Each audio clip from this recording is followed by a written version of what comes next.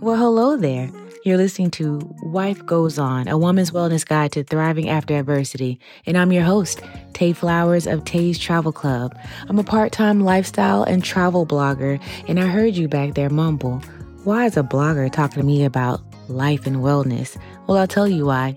In my most recent past, I went through a public, to me at least, divorce, and many ladies ask me, how do you do it?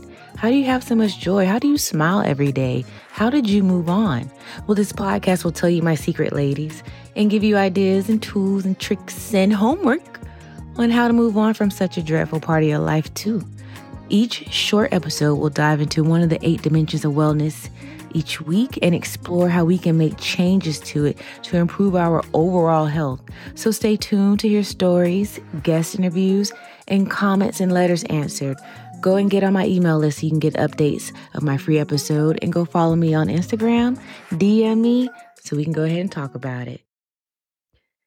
Hey ladies, so today I'm going to talk about occupational wellness after the divorce, and I have 10 tips. They're not going to be long, but I want you to know that rebuilding your career and finding fulfillment in your work after divorce is essential for overall recovery and personal growth. Here are those 10 tips. Let's get into it. Number 1, reflect on your career goals. So take the time to assess your career goals and aspirations. Consider whether your current job aligns with your long-term objectives. This self-reflection can help you identify areas for improvement or changes in your career path. All industries are fickle. And I'm talking even the booming industries. And if you know me, I'm in healthcare. I am a pharmacist. People are trying to figure out how to pay you less in every industry, even in pharmacy. I can say that there's always new schools, being built. So that means more graduates are graduating each year, which means they can pay less money per hour or salary because of less experience, and you need them more than we need you. So all industries are fickle when it comes to trying not to pay. While I'm a pharmacist at this moment, I have goals to build a digital empire and travel the world. I may even take up public speaking, I don't know, maybe. But I do have a plan on how pharmacy will fund it. My career goals have definitely changed since divorce. Number 2, update your resume and skills. If you're planning to explore new job opportunities, update your resume and sharpen your skills. Consider taking courses or certifications to enhance your qualifications and boost your confidence when applying for these new jobs and positions. Number 3, because I'm going to tell you to go seek professional help for everything, right? Seek career counseling. Yes, go ahead at this age. Go ahead and do that. Career counselors can provide valuable guidance during periods of transition, and they can help you identify your strengths, explore potential career paths, and create a strategic plan to achieve your professional goals. Just get professional help. Number 4, network and connect.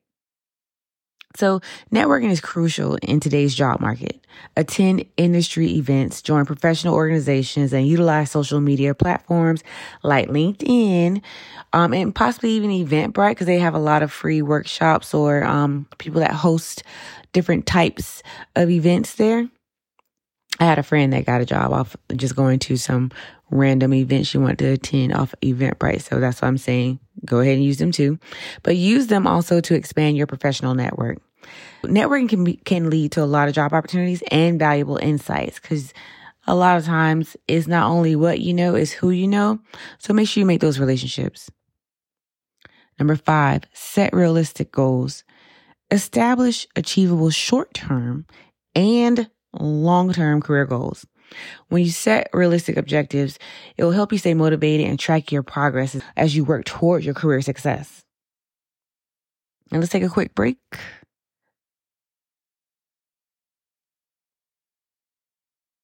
Hey ladies, just a little reminder, go on ahead and give your girl a review on podchaser.com. Just search for Wife Goes On and leave a review. I greatly appreciate it.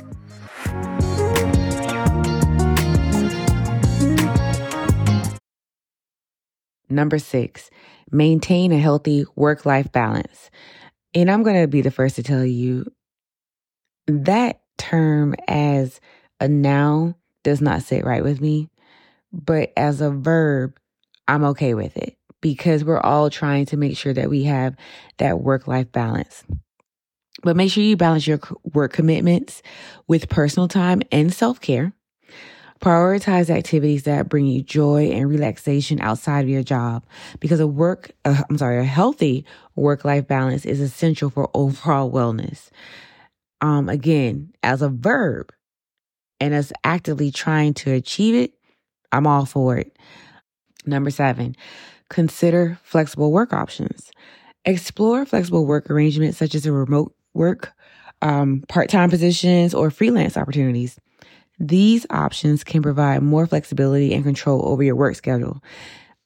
Now, I'm going to also add subsection A, B, and C, 7A, 7B, 7C, because I talked to my best friend who's a nurse, and we had this conversation about how she wished she had different schedules or different time flexibility, things like that. And I get it too, because I've worked in retail and they don't seem to have days off ever.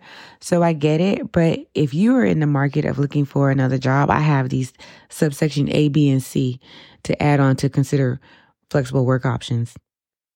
Think about this when you're getting another job. A, I was about to say number A, but A, work at a place that opens and closes. Do not work at a place that's open 24 hours. You'll never really take time off. And I say that because she was my best friend's a nurse, and I'm thinking about her being in a hospital. You can always say, I want to take off Thursday, and you want to use your PTO, but someone will come to you and say, well, no, don't use your PTO. Just go ahead and work this day instead. You need all your days off, not shifting time. That means you didn't take a day off. You just shifted your shift. Make sure when you take off if you work at a 24-hour place, okay? B, work at a place that's closed on the weekends. And I say that more for people who like to have 2 days together, or also those people who have hobbies like me. I like to travel. So when I get off on Friday, I can go travel Friday, Saturday, Sunday, get back and start my work week on Monday refreshed. But try to work at a place that's closed on the weekends. And C, work at a place that cares about the holidays that you care about. And I say that because not everybody care about holidays, but specifically days that you care about or that they will allow you to take off. Work at a place that cares about them as much as you do. I worked at Target when I first graduated. And again, that's retail. But in my head, I'm a pharmacist. And honestly, who's coming to buy drugs on Black Friday? But they wanted me there, to be there on Black Friday, to stand there and make my money per hour and talk to maybe 3 people for a 12-hour shift or 8-hour shift. I don't remember. I think it was Friday. So that means a 12-hour shift because it was 9 to 9. They wanted me there to serve 3 people in 12 hours. Because they were retail, they were open, and they expected us to be open too. Do not work at a place that if you love Thanksgiving and they're open on Thanksgiving, probably not a place for you to go work at. If you love Christmas and they're open on Christmas, probably not aligned with what you want to do in life. Maybe not aligned with how you want to be off, which will in turn affect your work-life balance and also affect you probably trying to prioritize self-care. Speaking of self-care, number 8, invest in your self-care.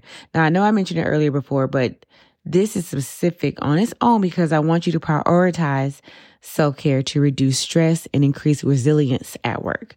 Activities like exercise, meditation, and hobbies can improve your mental and emotional well-being, and it can make you more effective in your job. I mentioned how self-care affects your emotional well-being.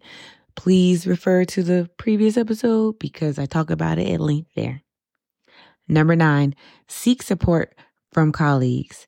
Share your challenges with trusted colleagues or supervisors, emphasis on the trusted, who can offer advice and support. Sometimes discussing your situation with coworkers or colleagues can lead to valuable insights and assistance. And the last but not least, number 10, embrace new opportunities. Be open to new career opportunities that may come your way. Sometimes life changes like divorce can lead to unexpected paths that ultimately lead to a personal and professional growth. At this current job, one of my former directors asked me after I was coming out of my divorce. He had seen me at my highs and lows, and he asked me one day, like, you know what, Tay, where do you see yourself? Like, what do you see yourself doing? What do you want to be here at this, pharmacy? And I'm gonna be honest, I just wanted to be a staff pharmacist. I had no aspirations, still don't have any aspirations of moving up in the company because I don't see where it would open up more doors for me in the way that I wanted to. But I advised him that I wanted to become somewhat big in the digital world. And he was like, you know what you should do? You should make a divorce checklist.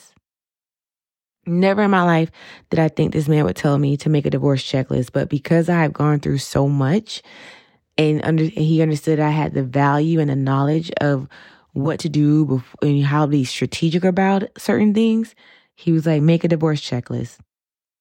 Let me tell you this, that to this day is the first digital product that I can honestly say I could sell and make a profit off of. I did not do that. I did not sell it because that's not my goal. My goal was to travel. So therefore, I didn't want to do a divorce checklist. However, I made a divorce checklist. And whenever I had women come and ask me about divorce or want to talk to me about it and what should they do, I would try to tailor it to their situation, personalize it, and I would text it to them. Here's your divorce checklist. It's a pre, during, and post-divorce checklist. And I did not know that was, a sign that, you can make it in the digital world. Since then, I've designed certain courses for people. They've been white labeled, so I don't know what they've done to it, but they've been published and they're making money off of them. I've designed ebooks, and it's crazy. I can do everything for everyone else, but I can't do anything for me. However, I just thought it was neat that my former director, who is all gung-ho, healthcare, pharmacy, stay in this industry, do this, get your money here, was willing to give me career or, advice on where I could take my life with these newfound experiences that I've had. Remember that improving occupational wellness after divorce is a gradual process. Embrace these tips as a guide to help you build a fulfilling and successful career that aligns with your post-divorce life goals. Your career can be a source of empowerment and stability during this period of change. I say that from the bottom of my heart. Even though the travel club is not my career, it is a source of empowerment for my post-divorce life. Thank you for listening to this episode of Wife Goes On. If you like the episode and you think it may be useful to someone else, please leave a review at podchaser.com. If you got any questions, just let me know at wifegoeson.org_ on Instagram. Just DM me. Make sure you subscribe to the show so you don't miss any future episodes, sharing these same strategies and tips on how to explore the dimensions of wellness and get back on track with your life after adversity. And ladies, happy healing.